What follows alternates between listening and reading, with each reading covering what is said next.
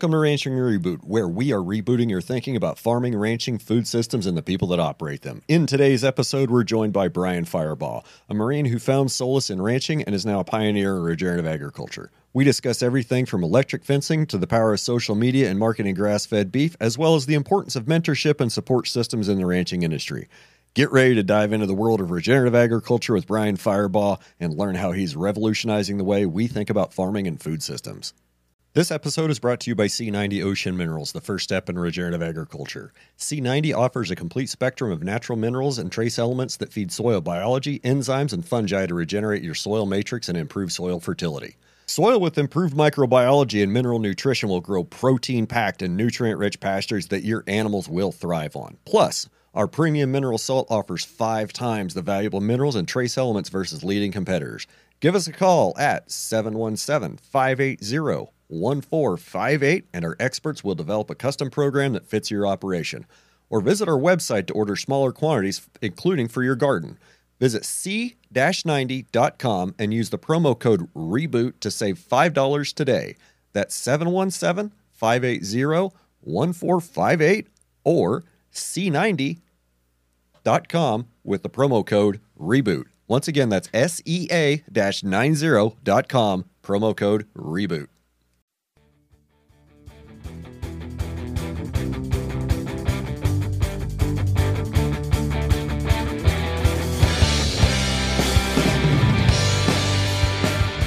So Brian Firebaugh, otherwise known as Cattleguy or Texas Trail Boss, it's good to finally have you here. Welcome to Ranching Reboot, sir.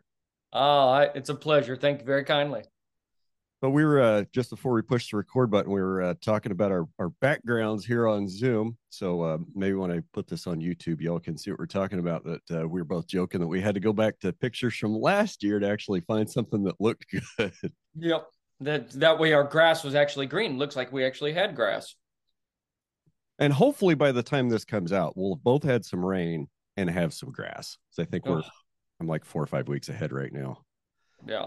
So and speaking of that, and I kind of don't like talking about how dry it is, and complaining about it. But I was just looking. My dad gave me his rainfall records that he's been keeping since 1985. So I have the data set I was looking at was 1985 to 2015. Okay, so I've got 30 years of rainfall records. Yeah, and it's not broke down by day, but it is broke down by month. And just looking at the data, and okay, so let me preface this by rain during April, May, and June is what's going to grow most of my grass. right. Okay. I'm going to grow probably almost all of my grass on the rain in that 90 days. I was looking back historically, and of course I didn't bring it down here because I didn't think I was going to talk about it. But historically, like if you just look at the raw numbers, it says that the lowest rain that we've ever received in April, May, June is 0.97. Well, that's not correct. If you actually go through and find the worst years, like find the worst 2 years, one of them is at 4 and one of them is at 2.4. Now I get those numbers don't mean a whole lot. Yeah. So average for the 30 years was right at 10, and the high was 16.8. Okay. And the low was 2.4. So I'm virtually guaranteed to get 2.5 inches of rain in the next 30 days.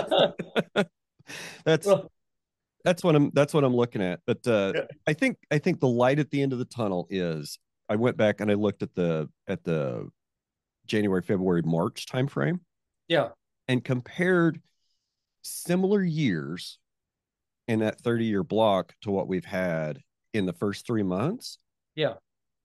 The good news is all those years kind of shaped up to be pretty good during the growing season, April, May, June, July, August. Good. So, yeah. We're looking similar. Like we're going to have a repeat of the drought of 2012 when we look at our numbers down here. That was a pretty bad drought. But what's good is that it did not sustain for very long. So I'm hoping for the exact same. But there are people out there still predicting that this drought is actually going to continue throughout this year as well. So I'm hoping they are wrong. I hope they're wrong too, but I think that as grass managers, I think we need to be planning. I think we need to be going into this grazing season, planning for more drought, planning for Yes. decreased grass production. Yes, I just spent a lot of money doing exactly that. Well, tell me about it.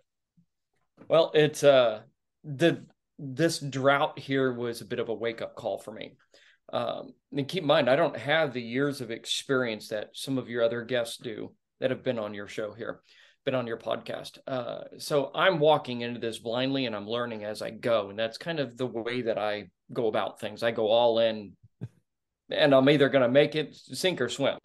So this was a bit of a wake up call for me because we are noticed that we had, number one, overstocked our pastures. We weren't moving them; they were just grazing, just out there grazing, and it absolutely destroyed our tanks. Our tanks were completely demolished. I lost a number of head stuck in the mud. When you say tanks, I think of a fiberglass 16-foot tank, but that's not what you're talking about. No, I'm talking ponds. What do you stock tanks? It's, I don't know what you call it. I, Refer. I guess some folks call them dirt tanks or ponds, mud Gotcha. holes. Okay. Yep. So yeah, my tanks went completely gone, and it was such deep muck mud. I lost cows in that mud as they were just trying to find water, and severely overgrazed our pastures to the point that I'm worried about how many years it's going to take to recover. And so we offloaded 90% of our herd last year. Wow. Um, yeah, we went from 150 cows, something like that, down to 10. We offloaded a lot of cows due to that drought. But now I'm going to start getting into the regenerative grazing of moving every day, and so that's where a lot of the money was spent. We're talking the hot wire, the posts, the chargers, this kind of stuff, and trying to figure out exactly, and also rebuilding fence because I'm going to use part of my fence as some of those lines. And so I got to really shore up those permanent fence lines. So that's where a lot of that money and stuff was spent. And I'm going to do that to try and hedge off the amount of hay that we're buying because of the drought. So try and stockpile some grass just out there on the pasture and stuff. And I'm going to start with the lowest amount of cattle that I possibly can right now to try and see what my capabilities are for the future. Okay.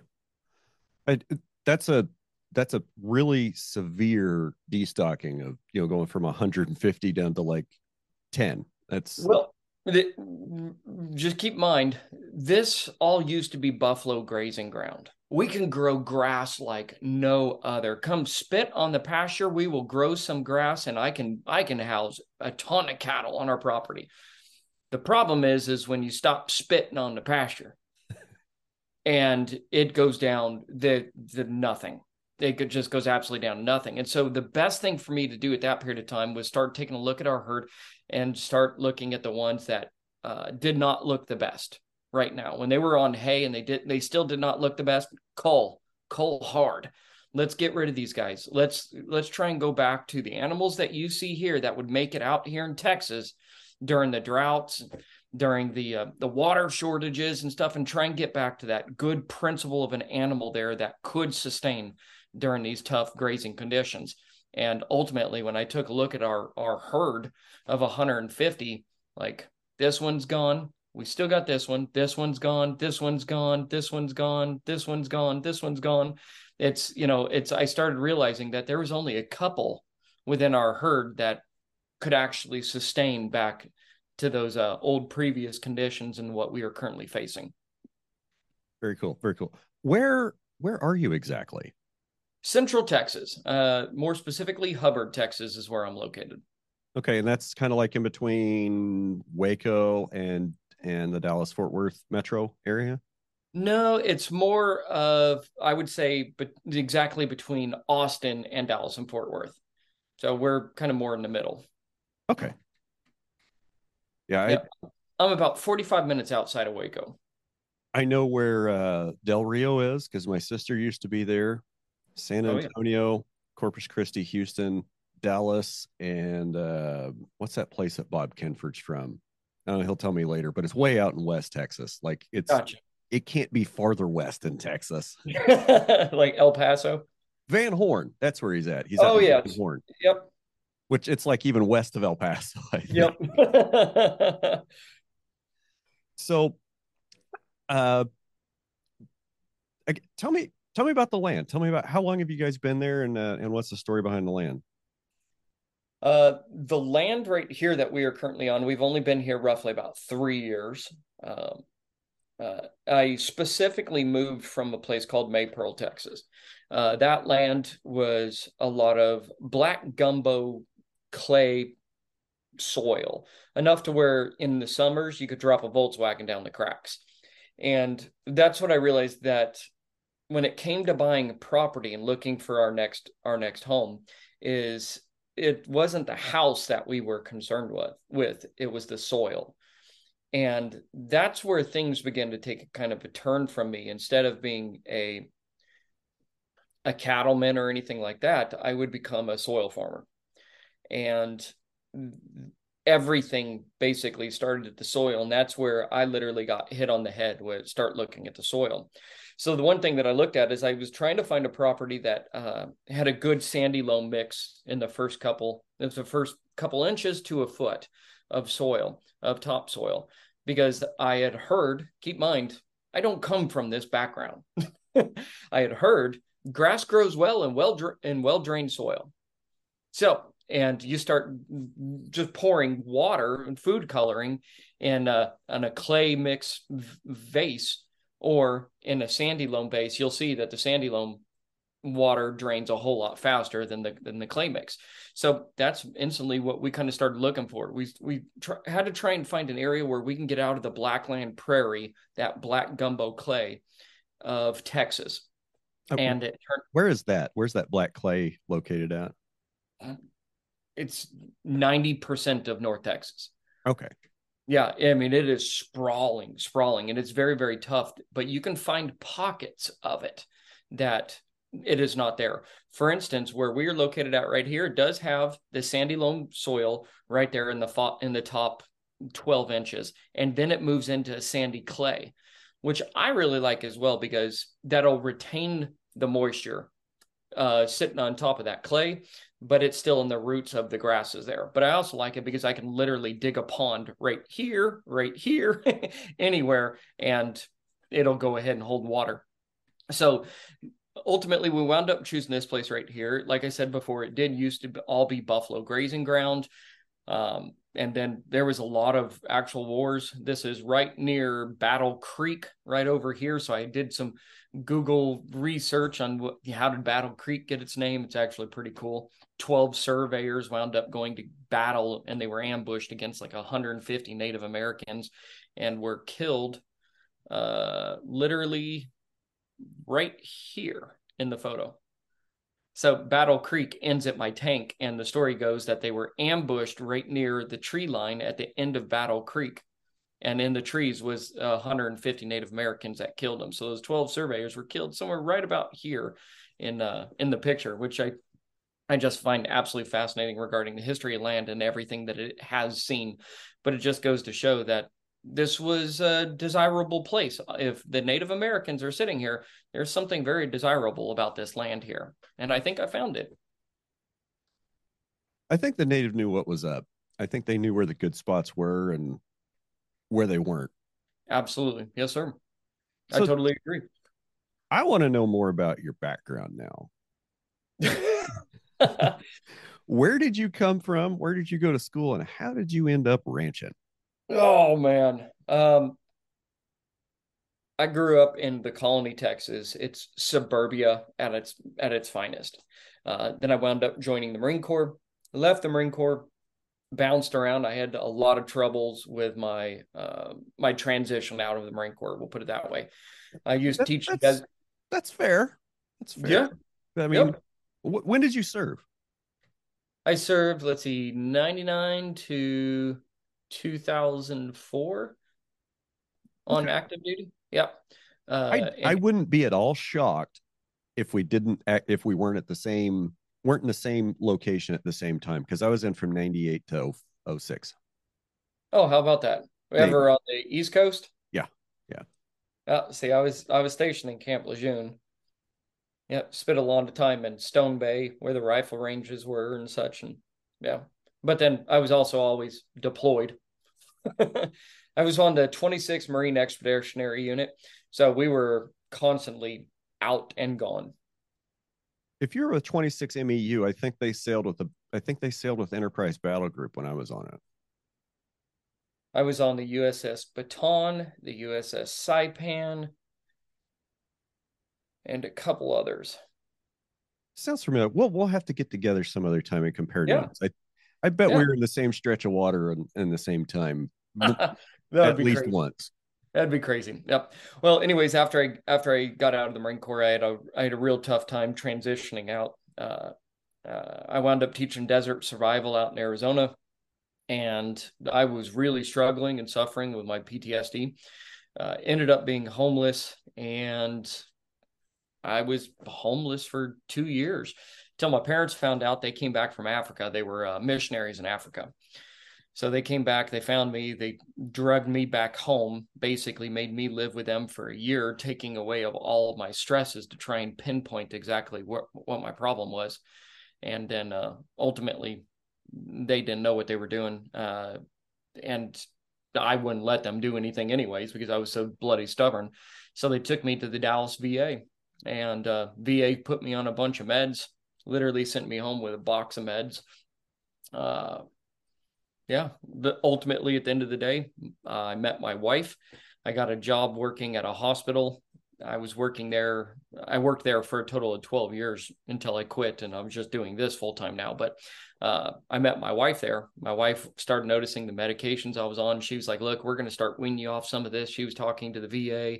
They worked it all off to where I was completely weaned off of it. And this right now is my PTSD treatment. And that's one thing I don't think many people realize is that when I first moved in with my wife April, I said that, you're not a man until you own land. That's something that my grandfather always told me. You need to own land. So we went out and we bought our first 11 acres in our first house, and 3 cows and 1 bull to keep the agricultural exemption.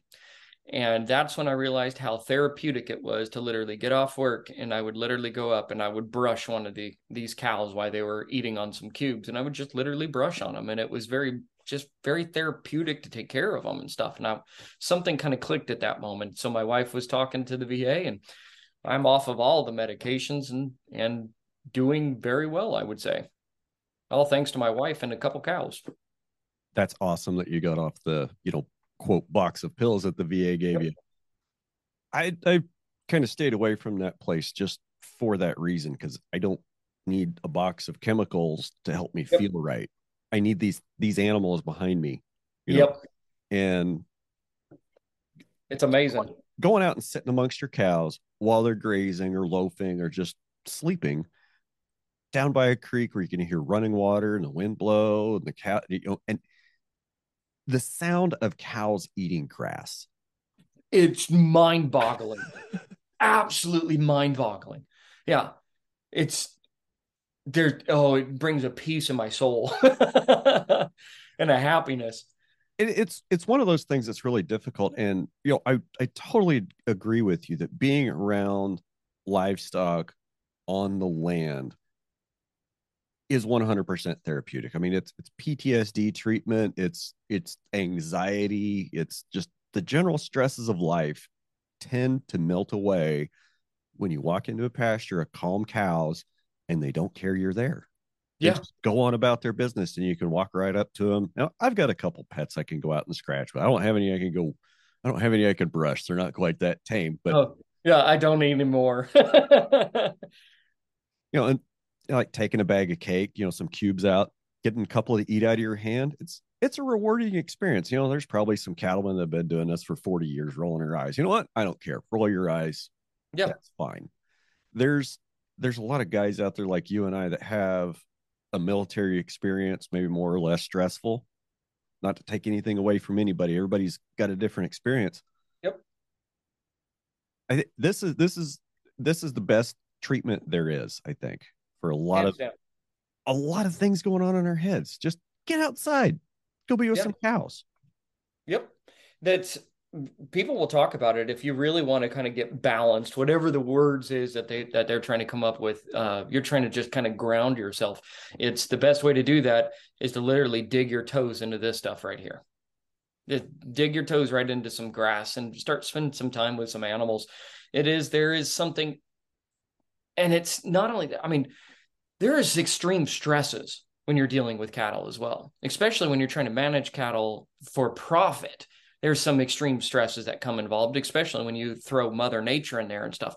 For some reason, I can deal with those things. I can manage that.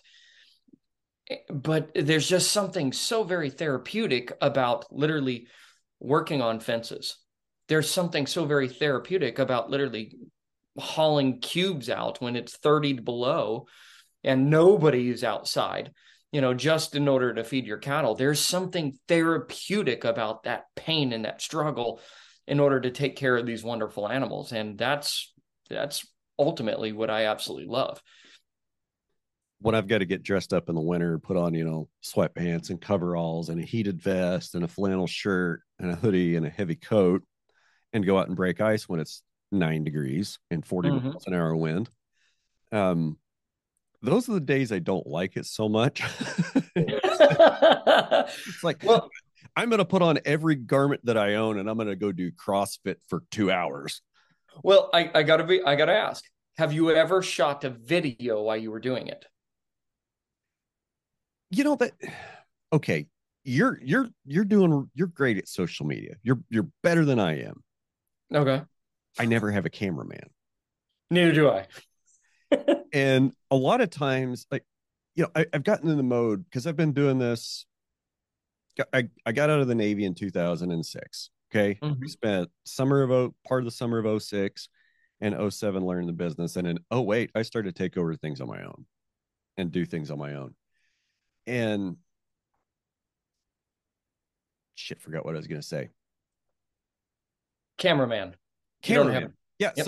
So for like 15 years, I'm just trying to do everything by myself. And I've been trying to make content since like, I don't know, 2014. I started putting stuff on YouTube and started spinning up the Red Hills Rancher page. Lately, I've just kind of gotten out of it because it's so hard for me to come up with ideas. And, this winter it's been a rough winter. I mean, Oh yeah. not to complain about it, but, when it hasn't rained for 3 years and the cows are looking really skinny and there's no grass, it's kind of hard to get excited about filming a whole lot of stuff. And especially when you're a one man show. So, Yeah. doing it by myself for so long, I just have a tendency. I see something wrong and I just go fix it. I just go deal Yep. with it. And I don't Yep. think about, hey, I should have taken 5 minutes and just set the camera up on this fence, set the phone on this fence post, and hit record. Gotcha. Well, I was gonna say, did you ever take a video of it? Because during those moments to when you are by yourself, it is cold, you were bundled up, you're out there doing work, and you're saying, you're not so fond of those moments. I secretly am. I secretly there. It's something to be proud of for me. And so that's exactly why I always take my phone out or camera out and stuff, and I just record it. Even in 90% of it, it's literally just for me. 99% of it is literally just for me because I'm compiling all of these images, all these videos to kind of showcase where my life has been from when I was sleeping in my Jeep to I'm now out here bundled up in the cold, helping to take care of cattle on my own land. I mean, that is mind boggling, amazing to me. So watching that transition of my life during those moments of time is the reason why I do it. And I just happen to post it to social media. But it's because I'm proud of those moments. I am proud of that, and I do enjoy them. But yeah, ultimately, that's just me. Yeah, and I don't want to take away from any of that at all. It's like we do what's necessary and take steps to try to reduce that labor and make life easier for the animals. But when Mother Nature does throw us a curve, we've got to go out and do some of those hard things, like put on every garment you own in February for 2 weeks and go, crack ice in tanks or crack ice in a pond so your cattle can get in and drink. Then, we look at things like, guys calving in January and February in North Dakota. Like, Mm-hmm. yeah, make a video of pulling that calf out of a snowbank. That's gonna look good. Maybe we shouldn't be calving in January. That might be a smarter choice. Fact.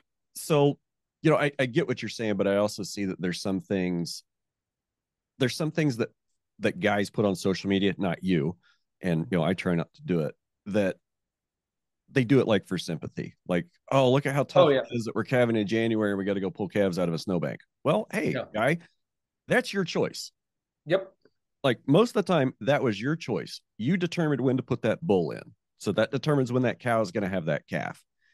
And if you don't like pulling calves out of snowbanks in January, maybe you should try calving in April or May or, even later. Oh Just a yeah. thought. Yep. I had when I had a calf that went down, got stuck in that tank in the muck in the mud. Overnight, the coyotes came in, started eating on his back end. I found him the next morning, had to go ahead and put him down. Uh, that was one of those things. It was like, why didn't I share that social media? Well, it's number one, because it would be exactly that. You're just asking for sympathy. Not only that, but it would be taken down very, very quickly.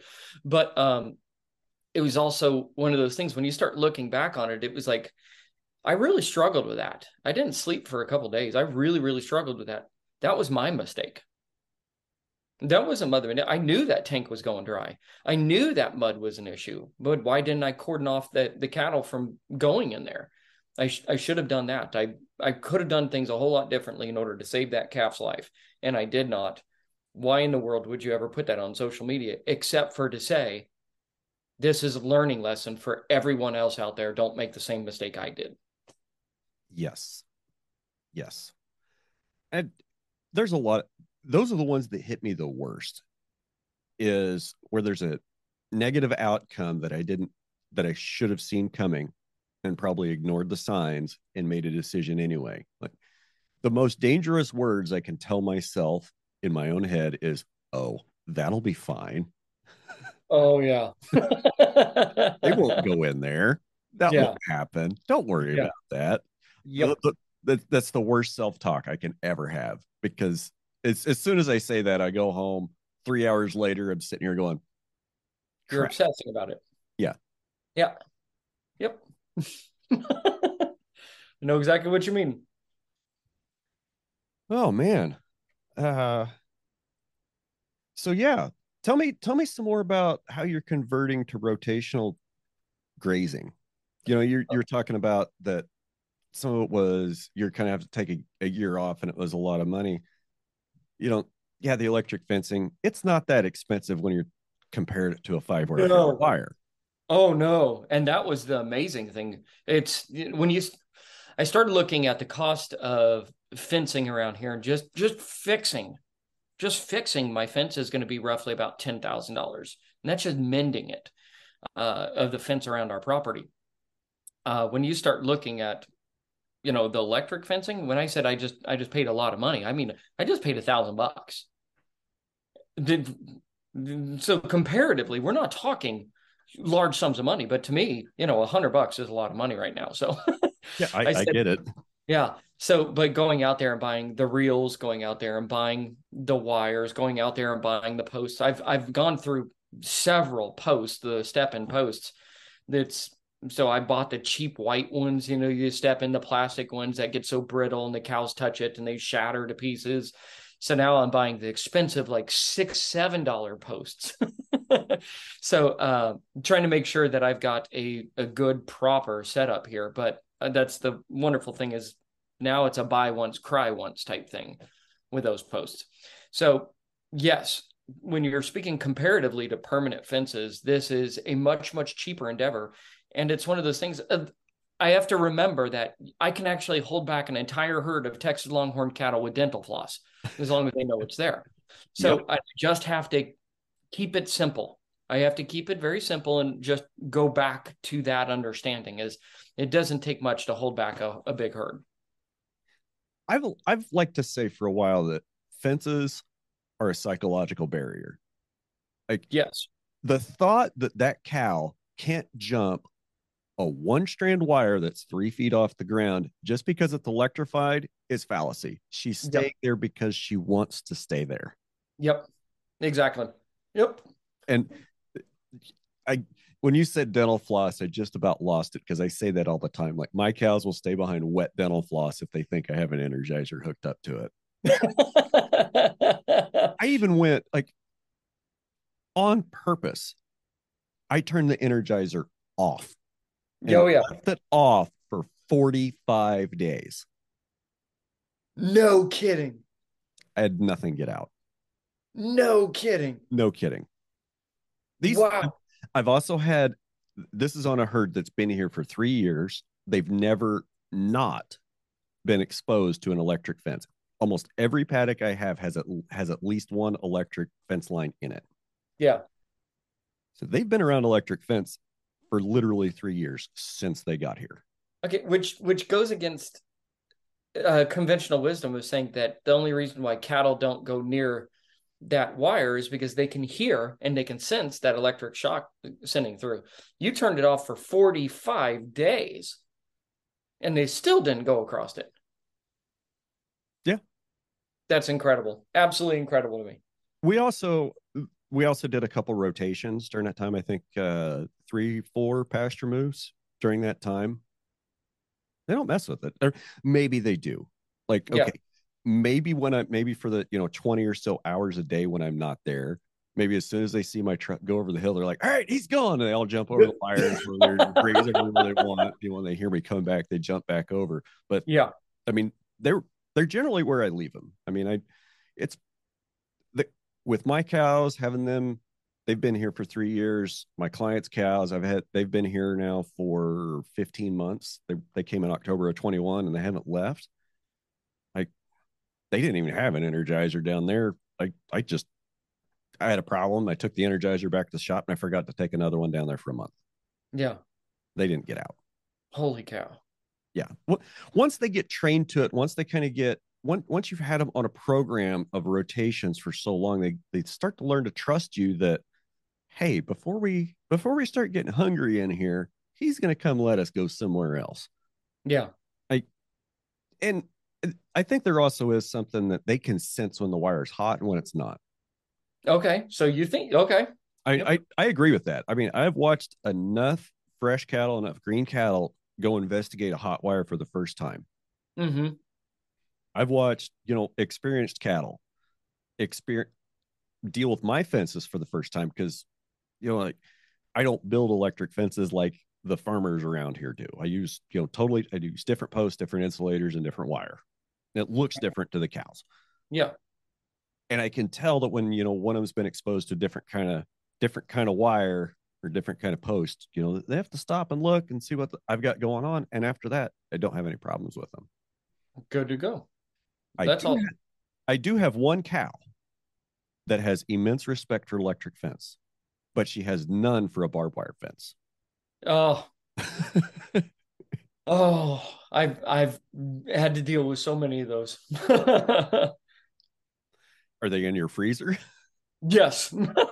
And I've got one that doggone it, I'm just waiting for her to grow up so I can put her in my freezer.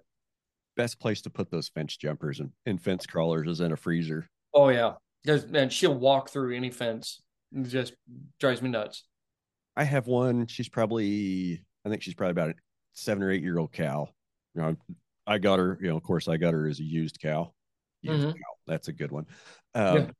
But her horns, and she's pretty tame. She's one of my K core pets. She'll come up and eat out of my hand. But her horns just have scratches, Oh, just back and forth, just yep. scratch from root to Yep. tip. And I'm like, Yep. yeah, I know how Yep. you get those. Yep. Well, I, I, I had her sorted off. I actually had her sorted off about a month and a half ago. And we sorted her off, put her in a trap with some other ones. I left, come back the next morning. She wasn't in a trap. She was just standing out in the middle of the herd. I drove the whole fence, couldn't find anything wrong with it.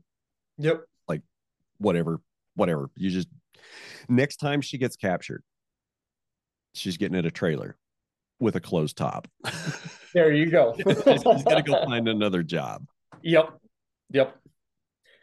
Yeah, that's ultimately I am the pasture that you see here in my picture. This was sprayed, it was fertilized, and this is when it was just starting to come up. It was magnificent. It was beautiful. Absolutely loved it. Um, that was also a part of my problem is when I would notice cow patties would sit there forever, would sit on that land forever, enough to where I need to get out now in the tractor and drag a harrow to see if I could break those things up, and started watching some TikToks. A lot of people think that TikToks and social media out there is all going to be kids dancing and stuff like that. That's where I found you. That's where it is. I found Michael, these regenerative ranchers, and started talking about the soil health, started talking about the cow patties, started talking about, the dung beetles, and started talking about these things. And I went, that's what I want. That's what I want. And so I learned actually a whole lot from you and those regenerative ranchers on TikTok, enough to the point that it's like understanding that that's what I want to go into. So as of right now, my pastures do not look like this, thank you, drought, but I'm also not spraying right now for weeds, and I'm not worming my cattle anymore. That was the other thing. My 150 head, it's that they would get wormy so fast. And so I culled them hard and kept the ones that were not wormy. They had a natural resistance to the worms and such. So that's the direction that I'm moving into because of the drought, but also because I'm wanting to move it back into better soil. I am on a mission for my very first dung beetle in this place. I am very, very much on a mission for that. That's when I think that I know I'm definitely moving our soil health in a positive direction. So that I was waiting for the push, I guess you could say. This drought was a shove. I think it's a shove for everybody in agriculture. It's just the question of which direction you're going to let it shove you. Oh yeah, you either become a feedlot or you start looking at things a little bit differently and you start looking at your soil health. And that was honestly my biggest struggle, is because I wanted to take all of these cows, throw them into a pasture, turn it into a feedlot, go ahead and feed them grain and feed them hay every single day and try and recoup my money from them. But that sacrificial pasture that they would be in may not recover for years and years and years and years and years. And it really became an internal battle within myself of how do I progress forward? And it was trust in the Lord to provide and cull hard and do what I think is right, something that I know I can hang my hat on at the end of the day, saying that I did something good for our soil health, but also for our cattle as well. For sure. And amazingly enough, the Lord has provided. Yep. Go figure. It's kind of amazing how fast the dung beetles will come back if you make if like you just cut the dewormer out. Like, oh yeah, cut ivermectin out. Okay, great. If you want to take it for COVID, fine. But cut the ivermectin out of your cows, and it's amazing how fast you'll start to see soil life come back. And it's not just the dung beetles that the ivermectin affects, right? I mean, right. It's worms. Yes. It's all the little nematodes that are living in the soil. Now, I say that I've never used ivermectin. I mean, I'm sure it was used on the ranch when it was like brand new and super popular, but we haven't used any in probably 7 or 8 years. Yeah. Like I just about a month ago when I brought my cows down, ran them through, I was starting to see a little bit of lice. And it's kind of funny because I probably could have preg checked the cows based on who had lice and who didn't. Pregnant cows did not have lice, and the ones that were open did. That's too funny. Yeah. So I'm going to try to watch that a little bit closer next year and maybe use that as a culling criteria. But as far as, lice and ticks, Ticks, I'm a little less concerned about. If I see a cow covered in ticks, she gets a black mark in the book and she needs Yep. to get on the bus next opportunity. You know, the ones that are ate up with lice, that are like the lice carriers, the lice bringers, that are, Yep. the first ones to get infected. Okay, they're probably the ones that are not great. They're bringing the lice and they're infecting the rest of the herd. Black mark in the book. Go to Yep. freezer camp. I I don't think the ideal that we'll ever be able to get away from, you know, all the insecticide, all the porons, all the drenches, everything. I don't think we'll ever be able to completely wean ourselves off of them, but using them less than using them in maybe a little bit more intelligently. And by that, I mean, okay, if you have a problem with worms, which there are ranches that have worm issues, Yep. and you know, and I'm sure that different cows have different levels of resistance, to the worms. Some are going to be completely naturally resistant. Some are going to walk by a worm and Yep. they'll be just full of them.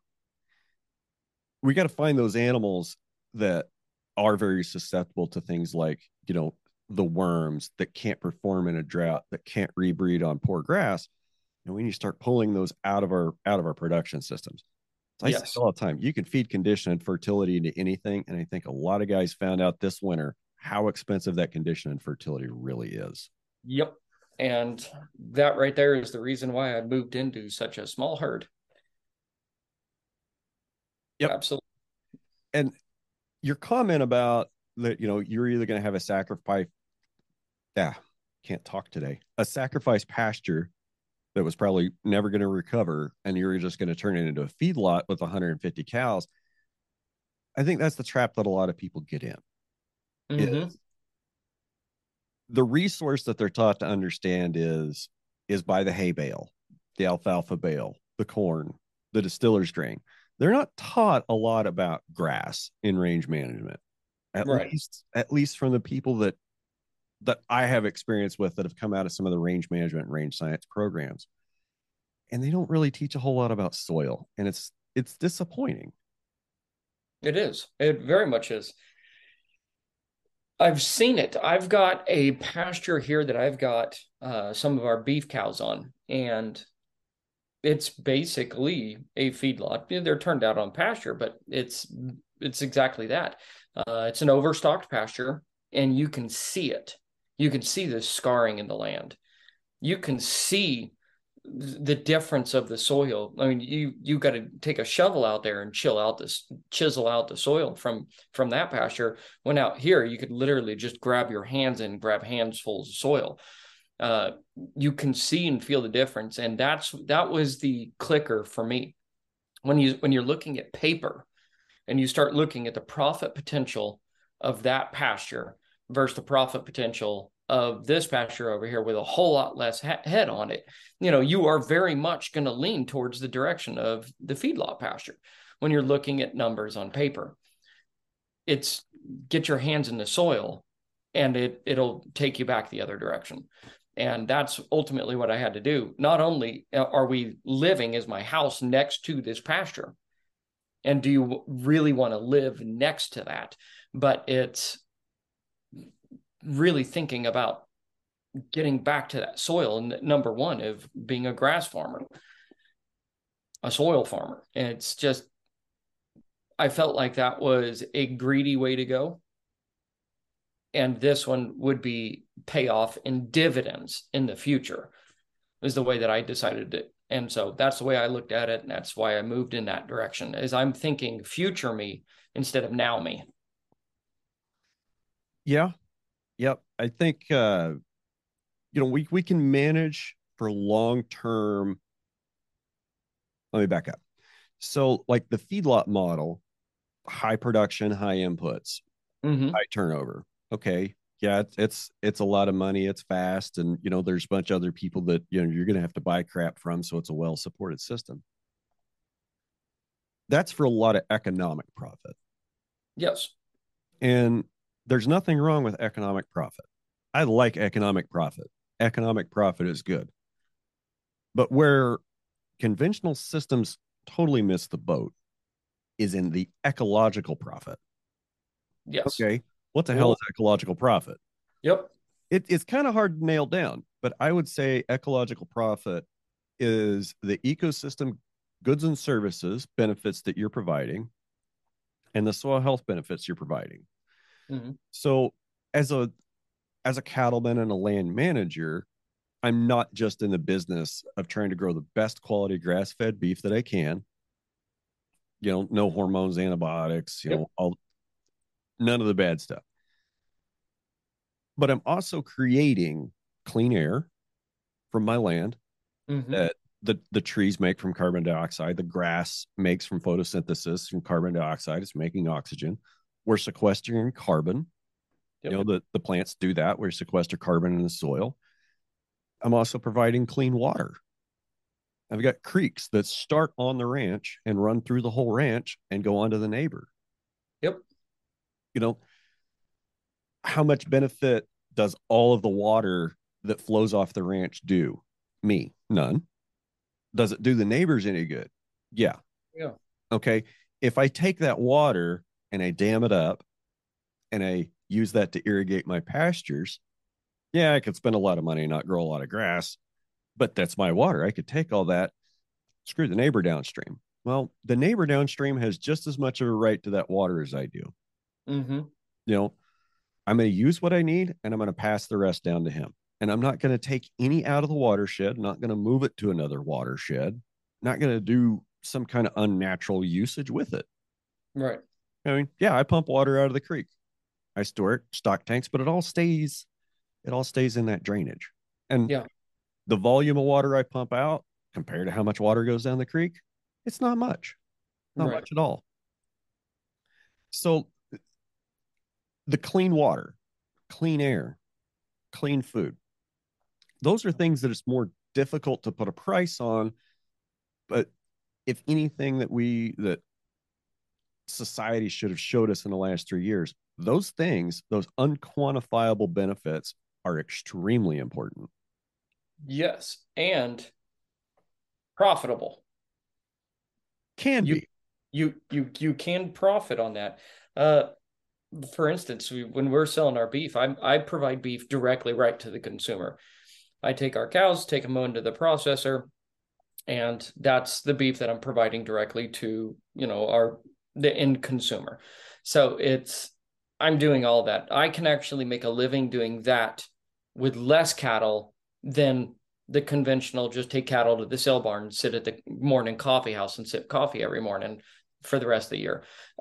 So it is a lot more work, but at the exact same time, it's I am selling a whole cow directly right to the end consumer because it is a grass-fed, hormone-free, antibiotic-free cow and beef. So I'm selling that to the end consumer for like $9 a pound hanging weight. People will pay it. They will buy that.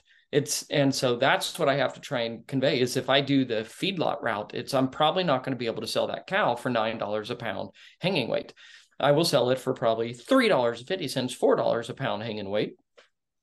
If you're But lucky, if you're lucky, you oh get yeah, more yep, on the rail. I think exactly. the best I've been offered for my cattle, and I just got Blue Nest certified like a month and a half ago, Audubon Nice. Conservation Ranching. I got offered 350 hot hanging rail. My goodness. Why? Yeah, I can't get. I mean, yeah, it's better money than I'd get at the barn, but I'm still giving them away. Yeah. I mean, I can do way better than that throwing them in the grinder. Okay. Yeah. You're not doing that route, are you? No, no, Oh, okay. no. But I mean, it's an outlet, and I was just kind of throwing it out Yeah. there. That that's an offer for all natural grass cattle is 350 hot hanging weight on the rail. Wow. Wow. I, Yeah. and when you get right down to it, I don't think the guy that told me that number is a listener. He is. Hopefully, I don't Yeah. upset that relationship. But yeah, I can do a lot better taking to the locker and selling for 8, 9 a pound. I mean, Yeah. there's probably somebody listening to this. It's like, you get $9 a pound for ground up Longhorn. You're nuts. I can't even sell my Angus for 450. Well, Yeah. market. Yep. I mean, Yeah, and it's all about the marketing, which is the reason why I'm on social media and I do so much of the social media stuff. It started out as a way to market my cattle. Let's face it, you're trying to market Texas Longhorns, you need to get creative when you're going to market these animals. But then it came time to do the beef aspect of it. And that's when I went into this full bore. I quit my job. I was strictly doing beef directly right to the consumer. And that's where the social media came into play. And I had to find my niche. And my niche is the lean grass-fed Texas Longhorn. And so I can literally show people the data. It's lower in calories, cholesterol, saturated fats, unsaturated fats. It's lower.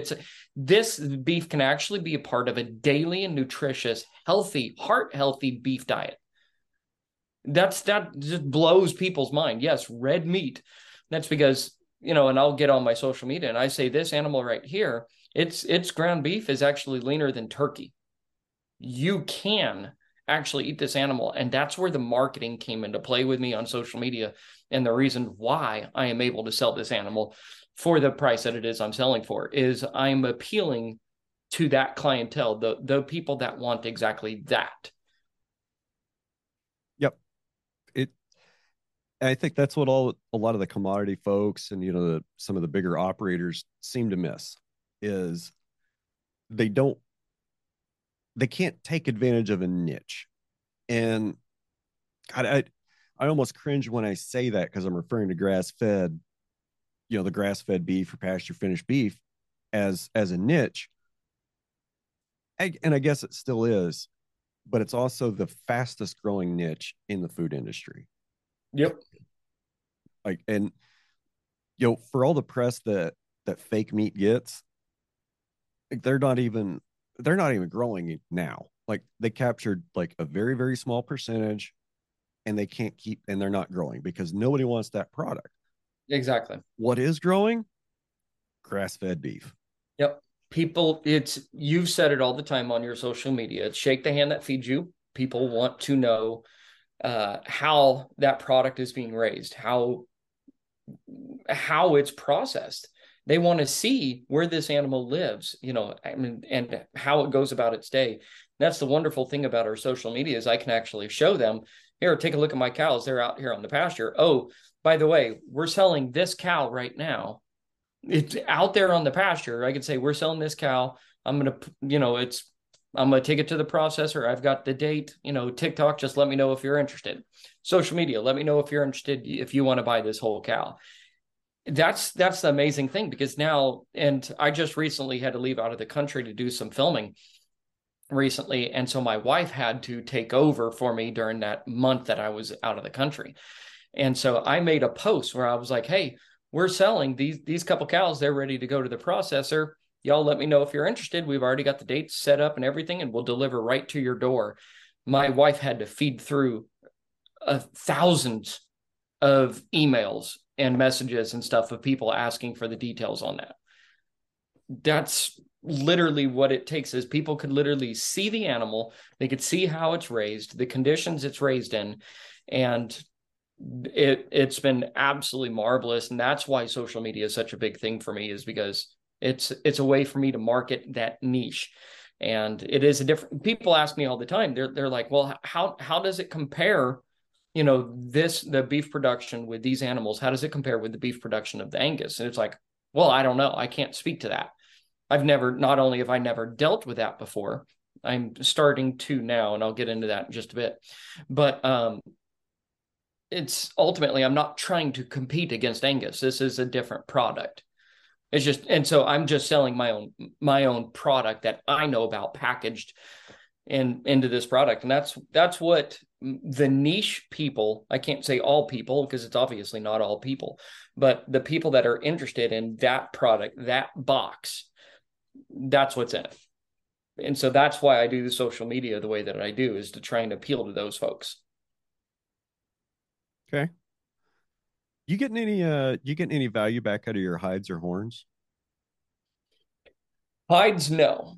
there's zero value in the hides, and it really stinks. It really sucks. So I can take the hides from these animals right here. I take them to the processor, and I can get them back. I can get them back every single time.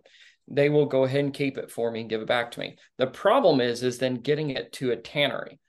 So there are people who will tan hides here in the United States. As a matter of fact, the last one that I found was in Carrollton, Texas, and they will take this cow right here, and they will take her and tan her hide and give it back to me in roughly about 2 years, and they're going to charge me $800. That's very, very difficult to do. I mean, sure, if it was like my prize cow or something like that, I would go ahead and do it.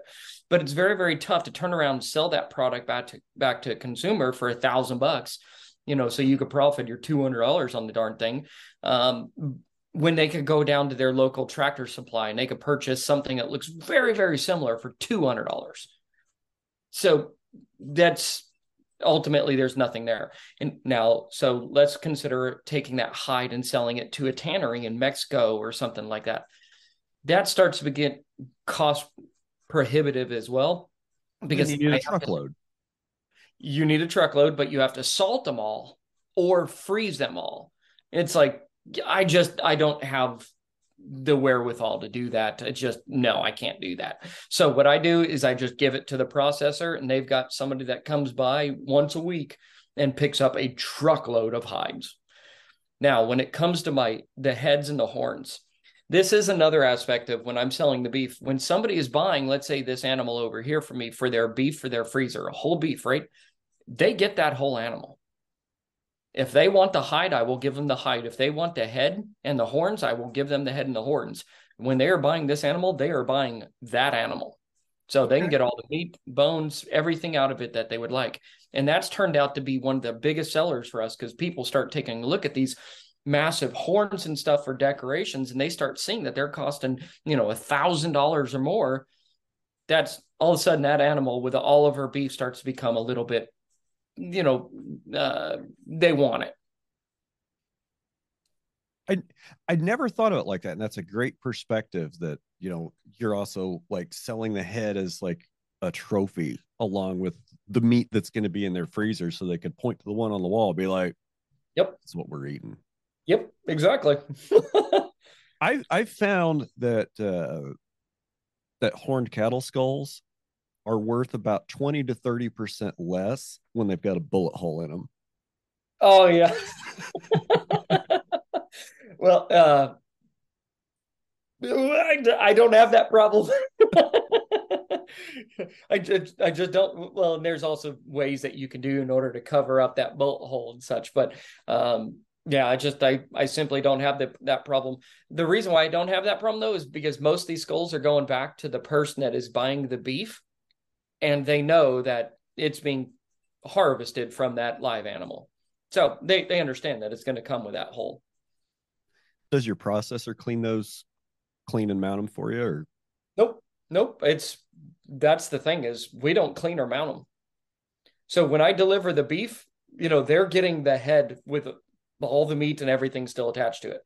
So I tell people that when I go to drop off your beef, you can go ahead and take this head. I'll throw it in the bed of your truck. I'll do whatever, put it in your backyard, put it in your front yard. But you could take it to any taxidermist you wish. A lot of people are literally just sticking them on ant mounds, or they're buying a box full of beetles and sticking it in a bag and letting the beetles do the work for them. So that's what all of my previous customers are doing. I've had some customers that had paid me to drop off their beef and then to also drop it off at their taxidermist.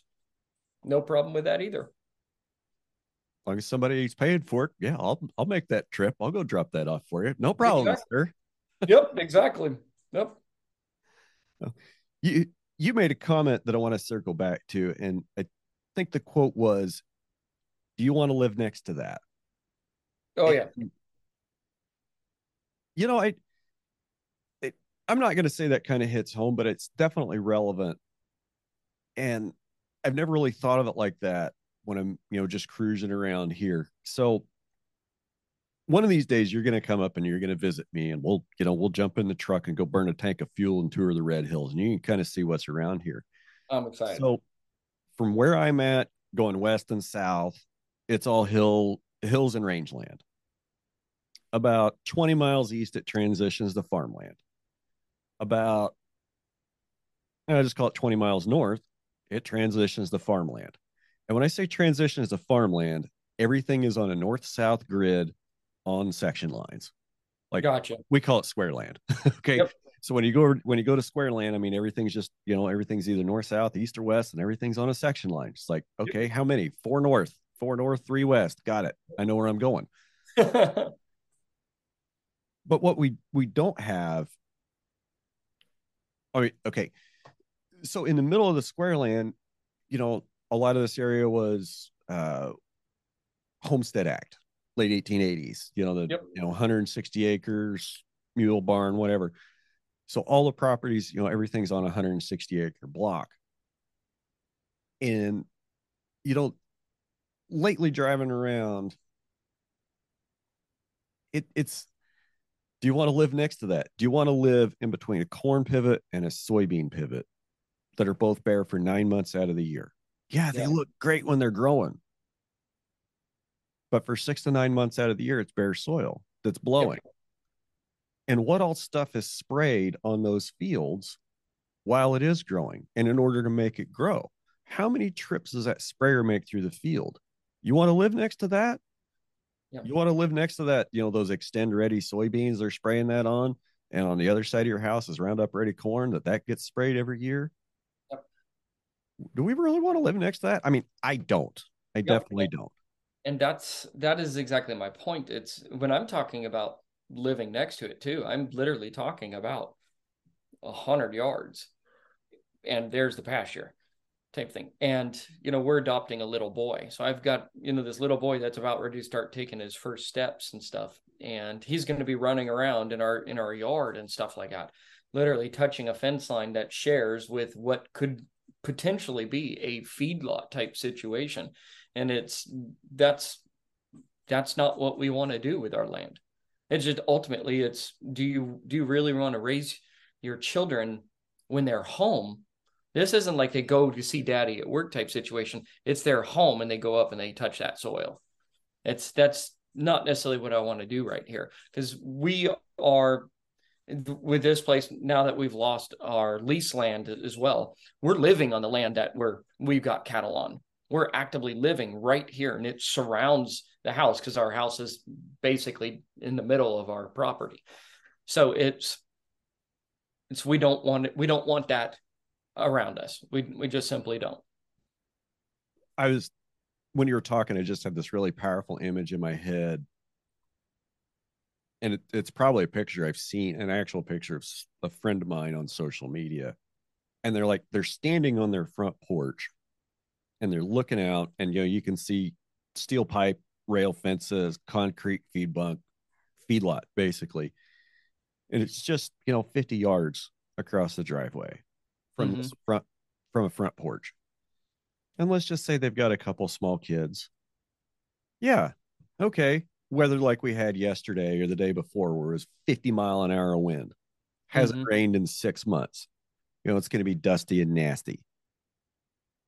Is that what you want your kids to walk out and see? Is that what you want them to see every day when they get off the school bus? Yeah. Is that what Or you want to see first thing when they wake up in the morning? or do inhale to ingest. I mean, when that wind is blowing. I mean, yeah. Oh, it's air quality in Western Kansas has not been great Yep. for a long time. It's kind of nice. The wind hasn't been blowing the last 2 days, and I haven't been coughing mud. You ever coughed up mud? Yes, I have. Yeah. No, thank you.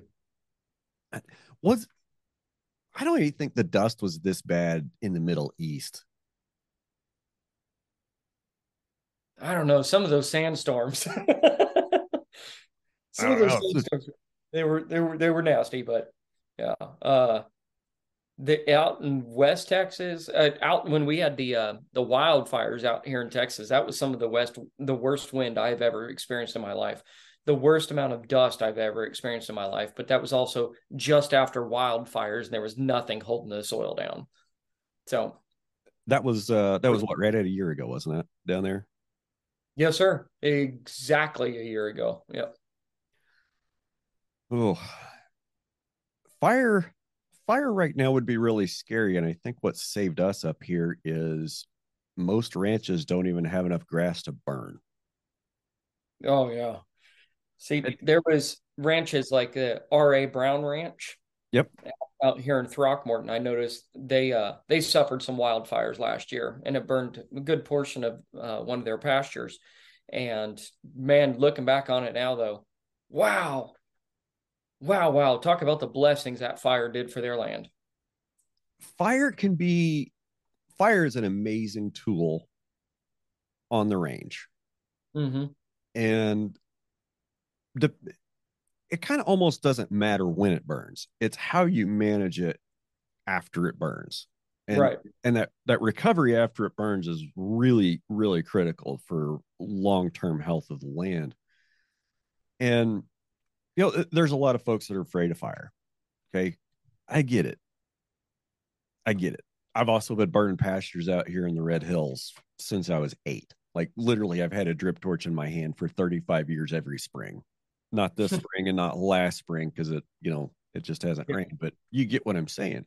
Yep.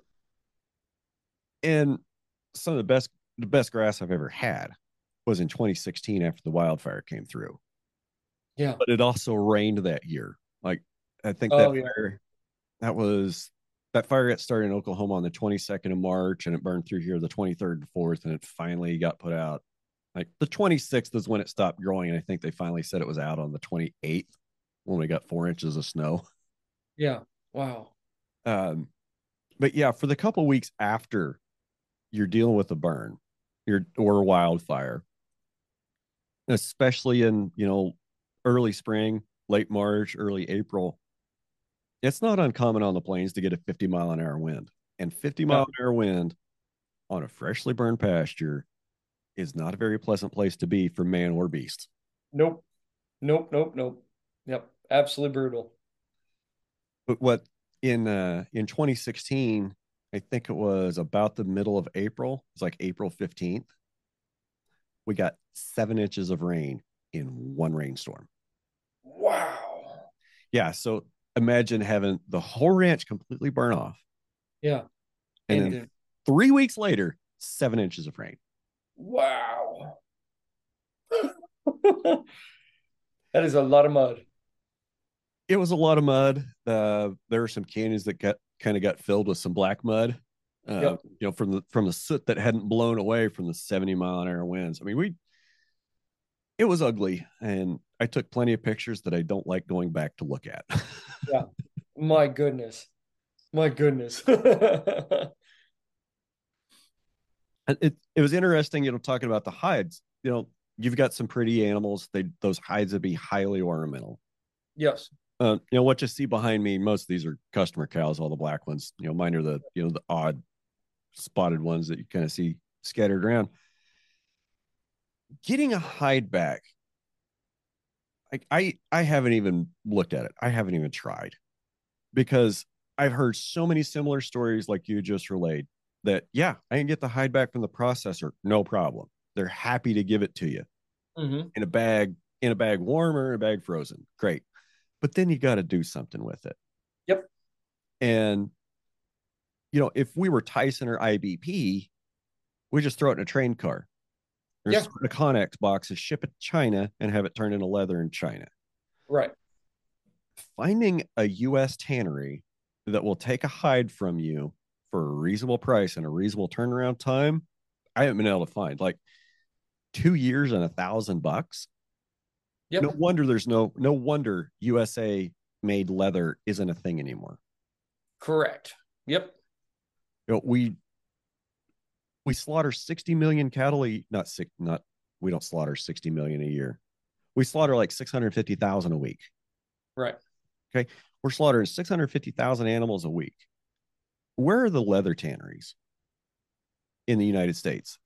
I think there's just a handful. Yeah. And they don't do jobs for guys like you and me. Nope. It's disappointing. It's disappointing because it's part of that whole narrative. Oh, we got to feed the world. We got to feed the world. Oh, we're feeding the world by growing corn and soybeans, shipping leather to China to ship back here. That makes a lot of sense. That makes a lot of sense. But on the other hand, have you been to a tannery? I have not. I personally have not. I haven't either, but I watched a Dirty Jobs once, Oh yeah. and Mike Rose said it was one of the worst smelling places he'd ever been. I am not at all surprised. So if a guy like Mike Rose says it smells bad, it probably smells bad. Yeah. So tell me about Rooster. I want to hear the story of Rooster. So Rooster is the little baby boy we are adopting. My wife and I are not able to have children. We've always said that we will foster to adopt. My wife was in foster care as she was growing up. She was not adopted, but her foster parents did try to adopt her. They just were unable to. Her parents did not relinquish those rights. We'll put it that way. So we always knew we were going to do this. Well, when we found out that we were unable to have children, we were already in the process of trying to foster a baby boy, a baby girl. We didn't care. We've gone through the entire process with CPS, and it was not a fun process. We'll put it that way. In CPS, there's a lot of liars, manipulators, and I did not like the whole process. We were going to get 2 teenage girls. We were going to get a teenage boy. So we were going to go down all these different avenues. And ultimately, at the end of the day, nothing ever worked out. And so I told my wife, I was like, I am done. I want nothing more to do with this process at all. It emotionally just, it's just hit after hit after hit, and catching lies and manipulations and stuff the whole time. As I told her, I'm out. I want nothing to do with this any longer. And I said, unless there's a baby Moses, which I'll talk about, or a private adoption. And those are basically cutting out CPS altogether. They're still involved, but not with a heavy hand as they would otherwise. So a baby Moses is highly unlikely that we're ever going to get a baby Moses, because a baby Moses is like a safe haven baby. Basically, picture mom and dad taking them to a police station or a fire station, dropping them off and saying, I can't care for them, and they walk away. And Okay. in the state of Texas, there's only been something like 7 in the past like 20 years of baby Moses. So it's just unheard of. And private adoption is like $60,000 to $100,000. Also highly unlikely. So I literally got off the phone with her and I said, absolutely not. I am done. We're canceling all this. I am walking away from it. I cannot continue to focus on this any longer, unless it's a baby Moses or a private adoption. And that we left it as is. The very next day, I get a phone call, and it's my wife saying, CPS just called. There's a baby Moses in Arlington, Texas, and they need to know if we want to adopt. It's a baby boy. That's all that we know. And I was like, well, of course they want to know if we want to adopt. No, I don't. And she says, but you said a baby Moses or a private adoption. But you said this yesterday. And she's like, this is a baby Moses. It was the answer to your prayer. And I was like, I know nothing about this baby boy that was dropped off. And she says, you have 10 minutes. We need to decide. So suck it up, Buttercup. And she hung up the phone. So I literally had to sit there for 10 minutes and try and decide. It was like, nothing about this makes me want to do this. And I'm like, no. And I'm like, wait a minute. You know what? I did make a prayer. I'm out. I'm done with this. Let my heart be ready for this, to be done with all this, unless it's a baby Moses or a private adoption situation. I'm done, Lord. And then the very next day, I get a phone call from my wife that she got a phone call from CPS about a baby Moses. I had no, there was nothing I could do about this. I called my wife back and I said, I'm in, let's do this. So they filed all the CPS paperwork because we were already licensed. And I got to see him the next day. I walked into a NICU in Arlington. Matter of fact, the same hospital that I quit that I worked at for 12 years, he was at that hospital in the NICU. I knew the entire staff. I knew the entire leadership. So it was like a homecoming to come back into that hospital. So I came back in that hospital and I saw that little baby boy. He was 3 pounds, had bright red hair sticking straight up in the air. And I went, he's a rooster. And it stuck. So when we can adopt them, because CPS is so inept at their jobs, it seems like we still have not been able to adopt them. We may be able to get to adopt him when he's a year old. Maybe, who knows? Right now, they still haven't even filed a birth certificate for him, so he's still a John Doe. But we are going to name him, when we can adopt him, Court Weston Fireball, but nickname Rooster. Okay. Yep. Why Court Weston? Court, if you watch old John Wayne movies like I do, there's a John Wayne movie called Angel and the Bad Man. And John Wayne's character in that movie was Court Evans. And I really liked the name Court. Now, in the movie, his is Quart, Quirt. So I tried naming Rooster Quart, Quirt, and my wife said, no, absolutely not.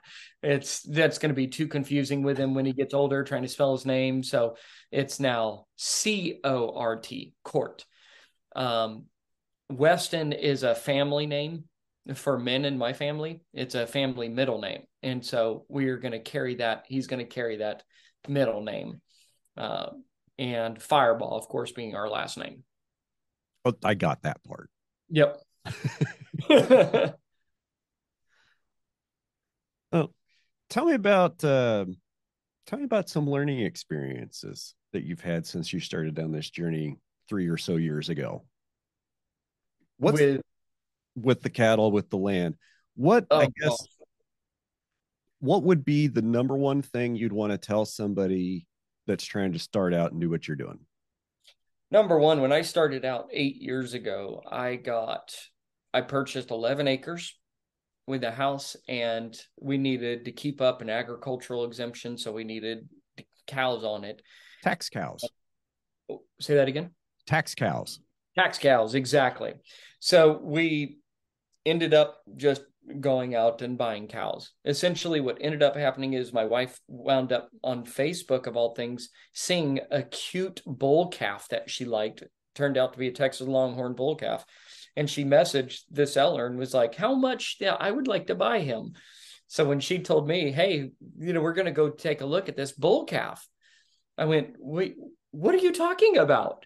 I was like, we can't just buy a bull. It doesn't work that way. He's got to have some entertainment. He needs some ladies. So ultimately, we ended up purchasing 3 cows from that same producer as that we bought the bull from. I will tell you right now, that's the extent of my knowledge about cows when we got into it. When my cows were dropped off, I didn't even have a fence up around the house yet. So the cows were literally, laying and pooping and stuff right on the front patio and stuff.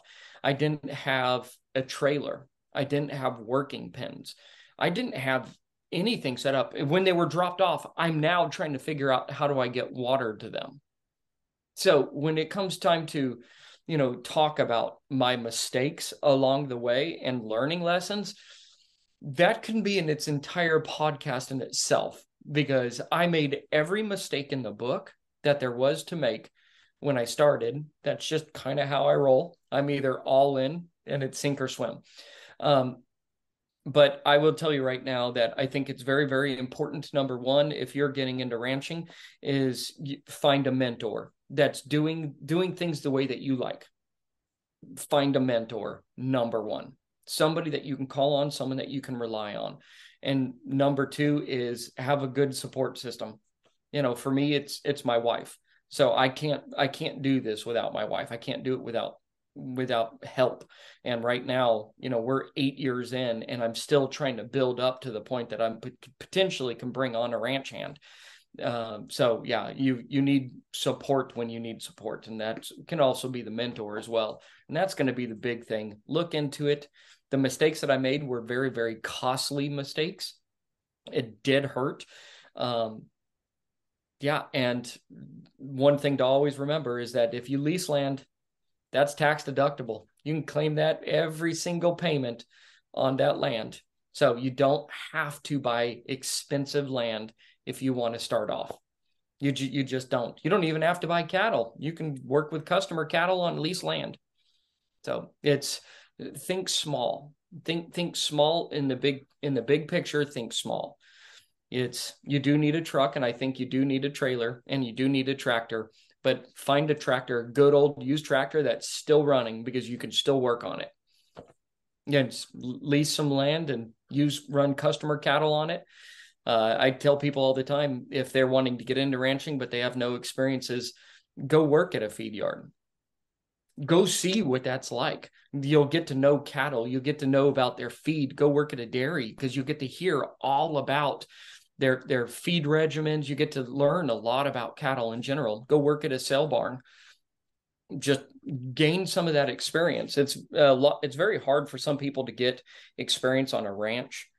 So I tell people, just go find a job, go work for a year, go work for 3 months at some of these places. You can even volunteer at some of these places and get some experience. And then find your mentor that's doing the things the way that you like. So if you like the grass-fed, grass-finished, out on pasture, you're rotational grazing, you're moving every single day, find someone who's doing that's willing to mentor you. And that's my best advice. Definitely don't start out by buying 11 acres and buying your first 4 cows and just winging it. It's very expensive. Well, it's expensive in one way, but I kind of have this philosophy that, you pay for all the education that you have. Oh, Whether you go to college and you get a degree, that's a large upfront cost. yep. Okay. Or you do it like guys like you and I have done it, and just be like, oh, this sounds like a good idea. I'll just go buy some cows, and we're just going to do this thing. Yep. And you have to learn along the way and pay some of that tuition along the way. That is true. Yeah. And I definitely did. I definitely did. Fortunately enough, I didn't have to pay by sacrificing the animals. The animals always did come first, so they never actually went down. So thankfully, I did not have that cost of a mistake, but I did have the financial cost. And you could say, you're paying for that education, and paying for that education I did. Let's face it, I probably would not have done it any other way. Here it is. I was wearing a suit and a tie to work every day, working at a hospital in administration.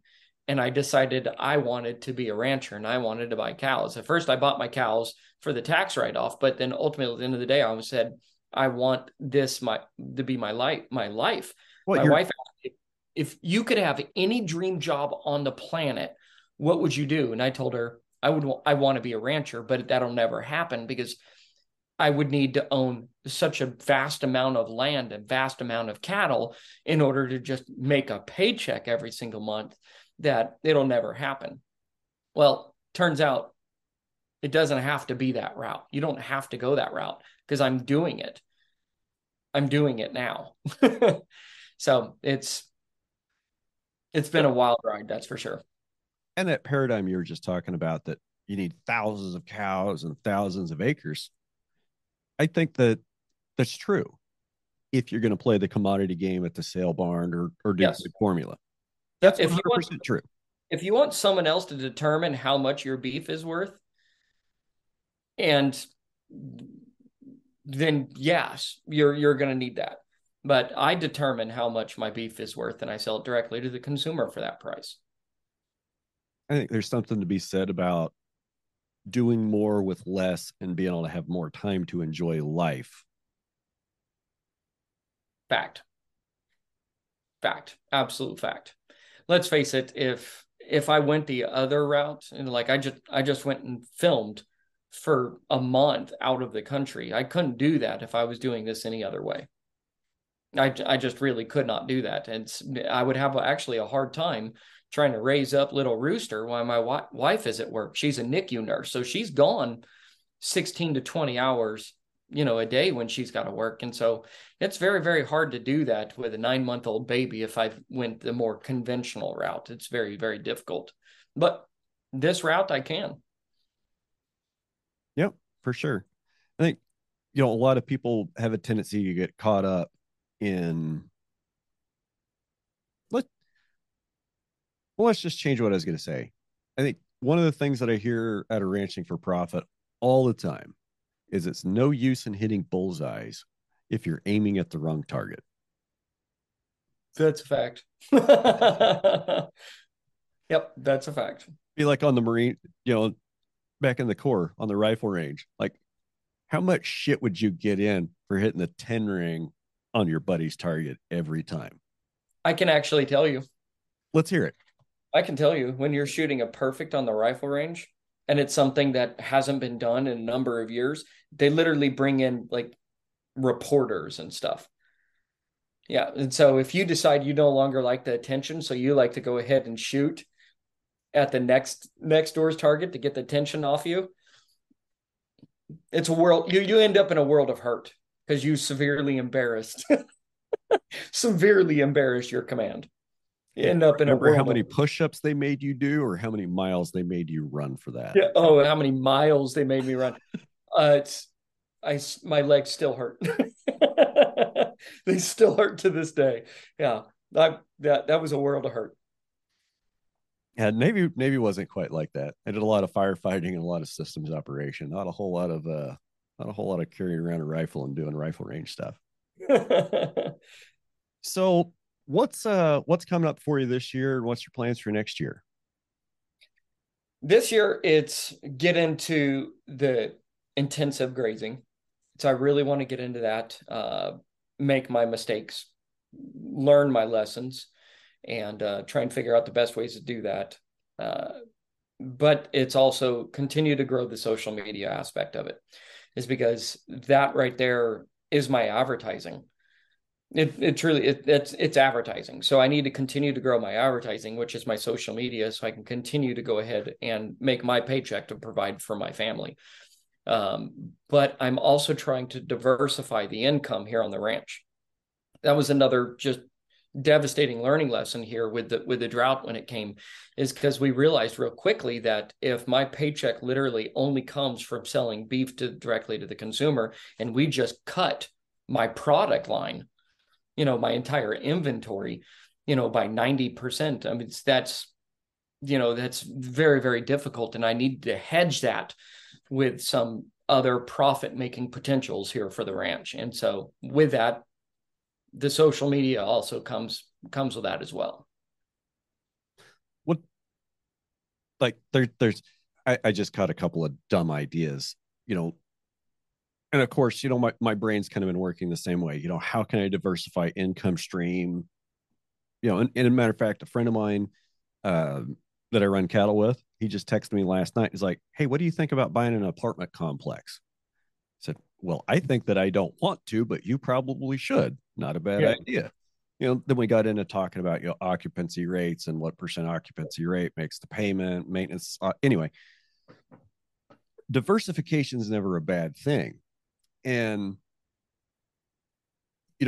like where your house is, you live in the middle of your property. I Yes. don't. I have to commute like 8 miles to work. Like it's 8 miles, about 10, 11 minutes for me to get from my house to ranch headquarters to get to my side by side. Gotcha. I can be other parts of the ranch a minute or two quicker, but that's pretty much it. So, and I just have like 3.5 acres here. And, okay, what else can a guy do to diversify income streams? I mean, you sell fishing leases, hunting leases. Well, you don't have that big of a place to hunt or fish to hunt on. You don't have a fishing pond. I bet there's probably still a place or two for a couple of little cabins you tuck back in the trees Oh yeah. and Airbnb out. Like yeah, it might cost 60 grand to have an off-grid tiny house dropped out on the property, dig a septic and run power to it. Might be Mm-hmm. 60 grand. That might be a little on the cheap side. But how many nights you got to rent that sucker out at $300 a night to pay for it? Yep. But there's some But then you got somebody else on your property an awful lot. well, and there's also some tax liabilities as well. It's because part of your agricultural exemption is that you're not making money on that land in any other way. Yeah, I get that's a Texas thing. Here, I'd just say Oh, it's agritourism. it is, yes, yeah, and so that there's some ways to get around it, but you got to think about it. Yeah, my whole family is trying to get me to do like a Airbnb or a bed type breakfast type out over here on our property at the back of the property and stuff. And I think it would go very, very well. I think it would do very, very well. We are currently looking at trying to navigate some of those tax issues and those types of things. But yes, I think that is a absolute wonderful, almost passive profit potential there. Yep. And then if you do ever get to the point where you need to hire a ranch hand, you shut the Airbnb down and stuff them in there for ready-made employee housing if need be. Then I didn't even think about that. Hmm. I kind of like Yeah, well, that. I got to think about things like that because there aren't any houses around here. Oh yeah. Like, Yep. there's a couple houses for sale in Sun City, and I don't know prices. I mean, we're talking a community of 45 people, not even a gas station. Yeah. Okay, nearest grocery store, nearest fuel is 20 miles away, and that's also coincidentally where most of the housing units are available in the area. Okay, 20 miles doesn't sound like a big deal. That's a 40-mile round trip to work every day. Yeah. Oh, yeah. That's that much extra I got to pay that person to drive out. Yep. You know, that's wage that they're not going to get is because they're going to have to spend that much money every day to drive out 40 miles, which is probably like 2 gallons of gas, which is $10. When it Yep. costs you $10 every day to get to work, it makes somebody not want to come to work. Yep. Yeah. I would have to do something similar because there's nothing out here as far as houses or rental houses type thing. They would literally have to go to Waco or Corsicana, which is an hour away. Yeah. Yep. I I would definitely have to think about that too. I got to recycle some coffee real quick, so we're going to take a short break, and we'll be right back. Roger that. And we're back. I guess if Joe Rogan can get away with it, I can get away with it. It's Absolutely. it's one thing I did not survive the military without picking up was a crippling addiction to caffeine. I know exactly what you mean. As you take a drink of Dr. Pepper. All right. So, plans for 2023, growing beef business, keep moving forward with that, expand, diversify. Uh, Yep. let's talk like, are you looking to grow back from 10? Are you looking to expand back? What do you think your carrying capacity is? Or are you going to be trying to figure that out this year with a little more intensive management and rotation grazing? That exactly right there. So I'm going to try and figure it out with the intensive grazing because I also need to be a little bit more selective on the cattle that I'm bringing in as well when I'm moving in that direction as well. So it's not necessarily quite a numbers game at that period of time. It is very much going to be a quality of numbers that period of time because I need to be able to have the numbers to sustain with the intensive grazing. Uh, but also need to have the cattle that can also thrive under that type of intensive grazing as well. So it's a learning lesson for me. So I'm literally having to go through it and just kind of learn, can I carry more on my land doing it this way than what I currently have right now? So ultimately, I think that I do not have enough cattle on my property right now at this moment of time that I will need some more cattle. But the one thing I don't want to do is get into where I've got too many head again. Okay. and I understand that, and I've always tried to be always try to be.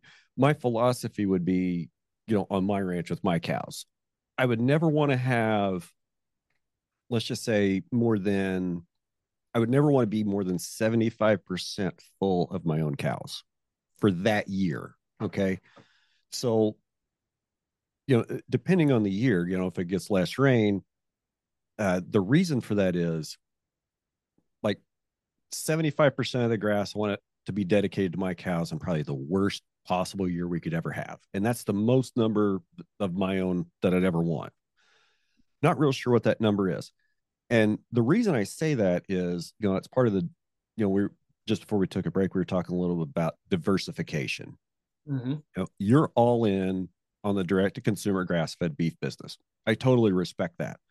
I'm trying to build my very similar business, but at the same time, I'm also maintaining a custom grazing business with 3 different customer clients.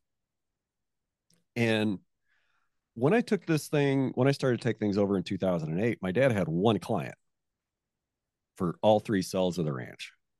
And I quickly diversified. I quickly brought in a second one. And several years ago, I decided that I was going to bring in a third. And maybe I'll go back to 2, but 3 is an okay place to be.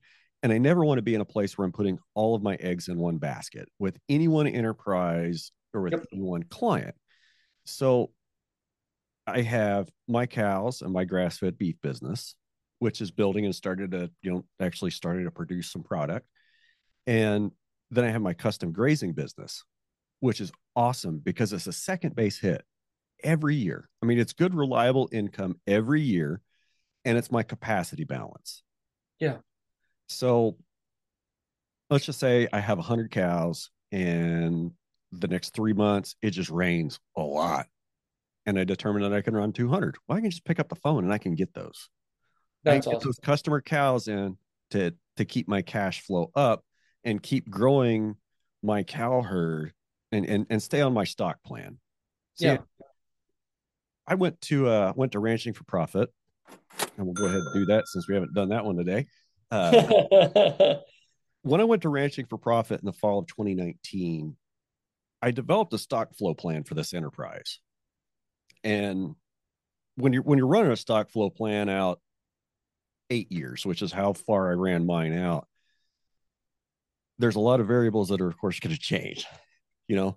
So I ran the best case, the worst case, and then kind of the middle case scenario. And I'll be honest, we're not far from the worst case scenario Yeah. where I thought I would be.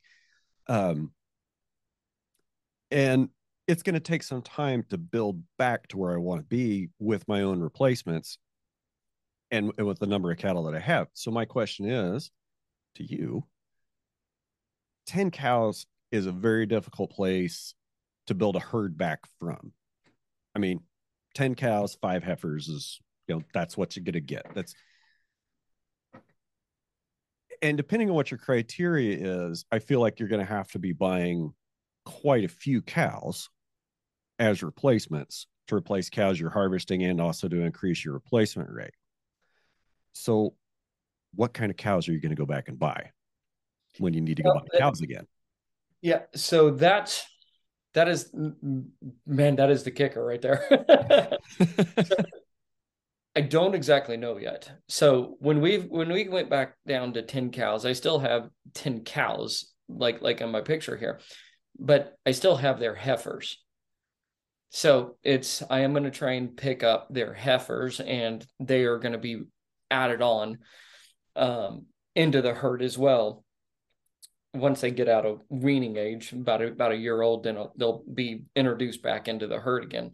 But that's also where things are also coming to play with my direct to sale beef as well to consumers, because we've had a demand actually for a higher fat beef. They want a higher fat, more marbled beef than what can be offered with the Texas Longhorn. So we have moved into some red Angus. We have moved into some black Angus as well. And so I'm trialing that. I'm literally testing it out right now. just to kind of see what it is that can offer. I can tell you that I did go to the RA Brown Ranch. I did pick up some of their registered Angus heifers, and we did process them. And I had some of the absolute best numbers that I've ever seen. And they're all grass fed out there as well. So, but I mean, a 70% conversion rate was just unheard of when it's coming with the Texas Longhorns. Yet that's what their heifers offered me at my same processor. So I am trialing and kind of testing the waters on exactly what it is I'm going to go with. The big caveat here is I could find an absolute well-marbled grass-fed beef option with a potential other breed other than the Texas Longhorns. And that's all fine and great, but they may not do well with intensive grazing. And so that's where I start running into, I've got to kind of trial it. I've got to see what is going to work, what's not going to work. It is going to be an adventure, that's for sure. And it could take some time to get my numbers back up. It truly can, to try and figure out what I'm trying to do is I'm trying to figure out what is going to work on our pastures right here across all growing seasons, across from droughts to heavy rainfall, and what cattle am I bringing across that will thrive in all of those conditions with this new grazing management style. And so for me, something that, I've never done before, nobody around me has done it on the same soil and the same grass. So I'm essentially going to be doing the testing to try and figure out what is actually going to work on this place. I know exactly how that feels. Yeah, gotcha. I can tell you that you're running Corriente. As Yes. a matter of fact, Hobbs, Sisters Cattle Company, he changed his name, Fire and Salt, Yes. uh, has also been running Corriente as well. On So I have been very much thinking of going that direction, but unfortunately, that it does not change what my customers are also asking for with a higher marbled content. So it's I've got to try and play with it. I got to figure out.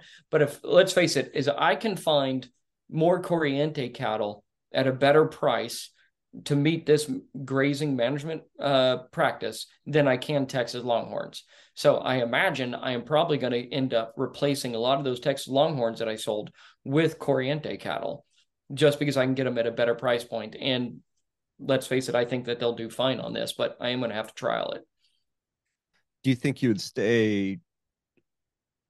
I guess let me back up. What what direction do you think you would go with bull choice? Ooh. Or what I guess what would you be trying to what in your cow herd, what would be your first issue you'd want to try to correct with a bull? Would that be the marbling and the finishing ability?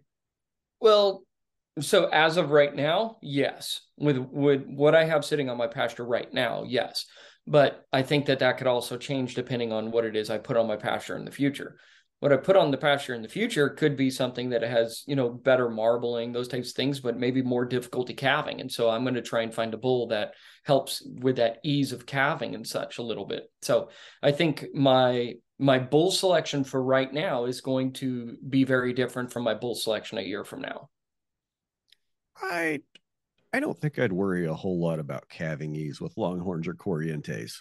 Yeah, well, and so what it is I've been kind of thinking about is doing a Charlet, getting a Charlet bull, doing a Charlet cross, um, and going that route while also still maintaining a registered Texas Longhorn for, to play the horn lottery, as I like to call it, within the registered Texas Longhorn. So just to keep them on those cows. But as far as my beef production is doing the a Charlet, just try and put some more weight back on these animals.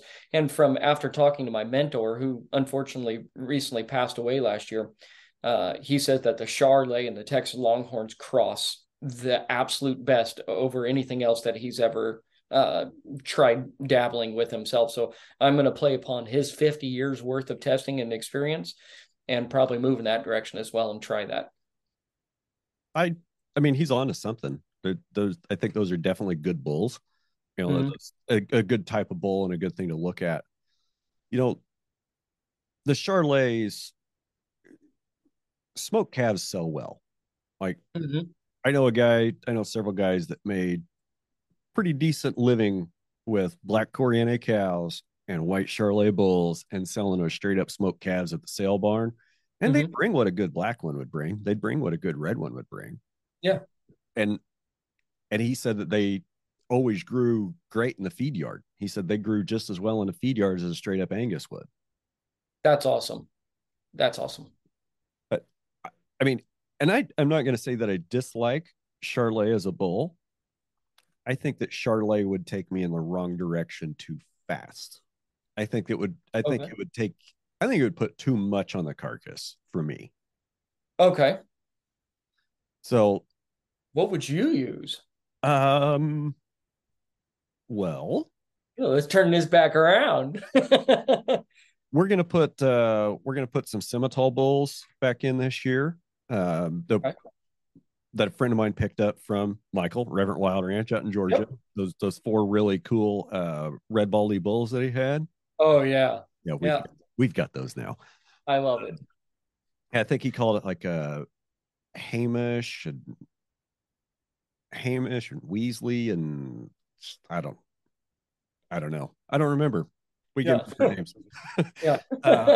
So those Simmental bulls, and since they got here, I watched them real hard for about the first 60 days after they got here, just to see how the diet changed and then the Yep. different forage affected them and how they went body condition and couldn't even tell. I mean, they maintain body condition so well on nothing. How about that? Yeah. Okay. So we're gonna put those Simmental bulls back out, and then I have a half Mashona, half South Pole bull. Ooh, no, I'd be interested in that. Yeah. Uh, that actually came to me again from Michael at Reverend Wilder Ranch. But Okay. this little bull that I call Carlos came to me by way of Richard at Hat Creek Ranch, Hat Creek Cattle Company, Yeah. up Yeah. Decatur. How about that? Yeah. So I've got a little half Mashona, half South Pole that was out for half the breeding season last year. He'll be out all of it this year. And we're going to put those Simmental bulls out. So, I love that. And there's definitely something to say about using a bull that has been raised up by a cow in an intensive grazing situation and using them on your herd that you're trying to move into an intensive grazing pasture management style. So there's definitely something to be said about that as well. and well, I'll talk about bull selection a little bit. You know, we're all guilty of it. We all get bull selection catalogs in the mail and we all love looking at them, right? I open a lot of them and there's EPDs and it's a number between like -1 and +1, and I don't understand it. Okay. I open the Kit Pharaoh catalog and I see 1 to 4 stars. I can understand that. Right. But the important thing is you can buy on those EPDs. You can buy a reputation bull. You can feed condition and fertility into anything. Yep. I'll say that again for the slow guys in the back. You can feed condition and fertility into anything. I don't trust a picture in a catalog. I don't trust a video sale. I want to go to your ranch. I want to see that bull standing on the ranch on a Tuesday afternoon. Yep. He's not pretty for sale when you haven't been feeding the balls off of him. I Yep. want to see him in February. I want to Yep. see him in December. Don't show me a picture after he's just been washed and groomed and shaved in a show ring. I don't care that you think he's worth $250,000. He's worth exactly zero to my operation. A bull from my neighbor that was born on grass and has never had grain, that's a bull that's worth money to me. Mm-hmm.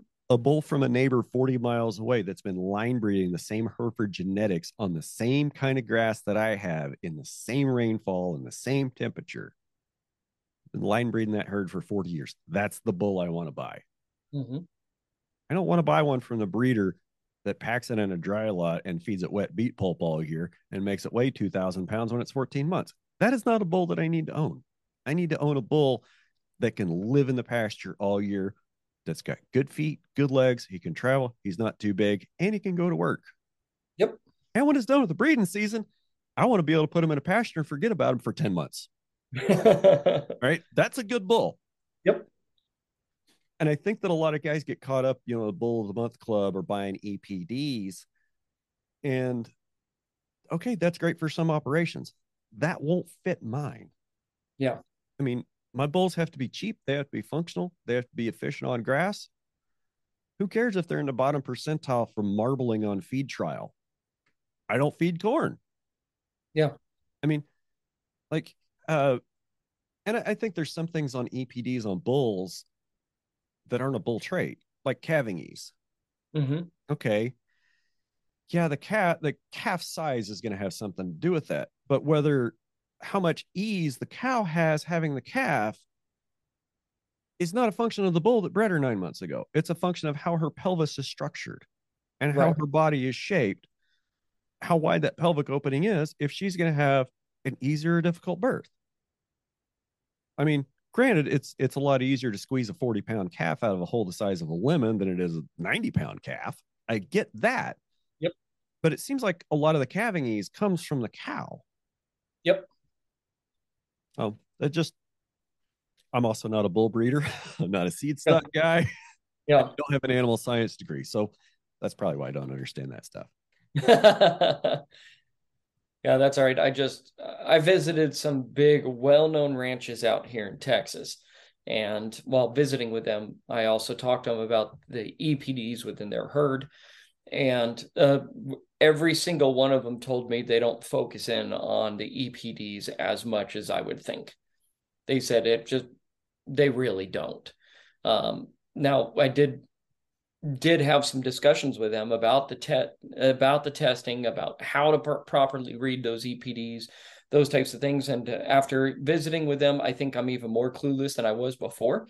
But yeah, I ultimately I need something that is going to fare well for our herd on this soil and this grass with my herd, and that's unfortunately, because I have not ever ran in this direction before on this soil and this grass, and no one else around me has done it this way before. Uh, yeah, I'm very much going to be in the testing game, and I'm probably going to make some mistakes along the way. When I started doing strange things with stock density, and I'll just be real honest, that was in 2019 Mm-hmm. is when I really, really decided I was going to do something strange with stock density. And I was the first year I strip grazed, and it was a learning experience. So I'm not going to say that, I'm old hand at this or I've been doing this forever. Yeah. And it is a learning experience. And there's very few people, there are people that have been doing it a lot longer than I have. There's a lot of people that have been doing a lot less than I have, about the Mm-hmm. same time frame you have. And we're all going to have to learn together. And Yep. it's one of those things that a rising tide is going to lift all boats. And we've lost the knowledge on, there's a term that I'm trying to invent, but I just don't have the words right now. But it's like reclaiming our herding, grazing, grass management skills, because they haven't been taught, and those skills haven't been valued for a very, very long time. And I think that that's changing. Agreed. At least I hope it's changing. I hope it's changing outside of our echo chamber. Yeah. Well, I think it's number one, I haven't been preaching it yet. I'm hearing it. So that's the absolute wonderful thing about it. And not only that is our customer base is asking about it. And I think number one, that if you want any producer to move in any different direction, it is very much like trying to steer a big Navy vessel. It's like, throw that rudder and wait years, and that ship will finally turn. Or you could just, if their customers ask for something different and say they're willing to pay for it, I tell you what, that's a real easy decision for producers at that moment of time. They're going to make the change or they're not. And right now, with our customers, they're asking for this. that makes it really easy for me to go ahead and drink this Kool-Aid and start looking at it. And right, wrong, indifferent, when the customer starts asking for it, it's up to industry to deliver. It's up to the producers to deliver. And in this case, I like it's hard to see how we're not going to be on the side that eventually wins or prevails. That, this land management ethic, grass-based cattle, managing in tune with nature, getting away from a feedlot type model, or just, having a sacrifice pasture where you feed hay, and being able to connect with the consumers. That's why, the whole concept of shake the hand that feeds you is important. You're connecting that producer directly with the consumer. You're telling the story of their food. You are telling them the story of how you grew their food. Mm-hmm. And if we don't treat our food any better than we treat our fellow humans, we should treat our food better, as good as we treat our fellow humans, because you are what you eat, and that food builds other humans. I Fact. That was a rabbit trail from where I was really going. But it's the whole method of connecting consumers to producers. There's a lot of power in people voting with their food dollar. I've said that for years. Like, there's so much power in people voting with their food dollar. Like, consumers are really the ones that drive all the choice. Consumers are the ones that drive product development from a certain point of view. And we got to give them what they're wanting. Agree. Now, there's throughout history, it's been proven. I mean, let's face it. Otherwise, the customer will buy what I give them. There's years and years and years of experience to actually state that. You go into any restaurant and the Thursday special is the product that's about ready to go. They expired, and so here it is. We're telling them that's the special. Here's the good thing. You should try this. Yada yada yada, and the customer buys it. This is where I think COVID changed things significantly. For some reason, and maybe someone else knows the reason for this, but for some reason during COVID, everyone started to kind of want to know where their food came from. How was it produced? Where did it grow up? They started asking questions. They never asked me those questions before. And so there was something else driving them. They started asking me if I had true grass-fed beef. And I was like, what do you mean by true grass-fed beef? And they're like, I don't want something that's been grass-fed, for the last couple months. I want something that's been grass-fed for its entire life. I was like, oh, I raise Texas Longhorns. That's what they eat. Nobody's taking them, putting them into feed yards and, type thing. It does happen. I'm not saying it never does, but and so people started telling me they only wanted true grass-fed beef. And so it was like, okay, that's all that we're feeding. Great. This is a wonderful product for you at that moment of time. And then now, let's face it, nature is forcing my hand to change this into the intensive grazing as my management style because of the drought, yada, yada, yada. But it's because I'm moving into this direction because my customer is still asking for that true grass-fed beef animal. This is a first that it seems kind of like that the consumer is coming back and saying, no, I want this product. Now, instead of us go, you should buy this product, it's on sale. So there's been a change out there for some reason, somehow. I don't know why, but I can tell you that I absolutely love it. It's empowering the consumer to now decide what it is that they want to feed their family and how they want to grow their family. And if I'm allowed to be a part of that, I'm going to cherish every second of that. I am honored, absolutely honored. And does that mean I'm going to have to change my whole way of school of thinking, change my grazing practice, all those things? Yes, but it's in order to meet the end consumer's desires and wants. Absolutely. And I think that's such a vast change over the past. I agree. And I hope it continues. I hope it doesn't slow down. I hope it continues or accelerates, and it just continues to keep building on itself as we go through the future. And I think we're to the point where, the grass fed, pasture fed, no hormones, no antibiotics, we've beat the 3%.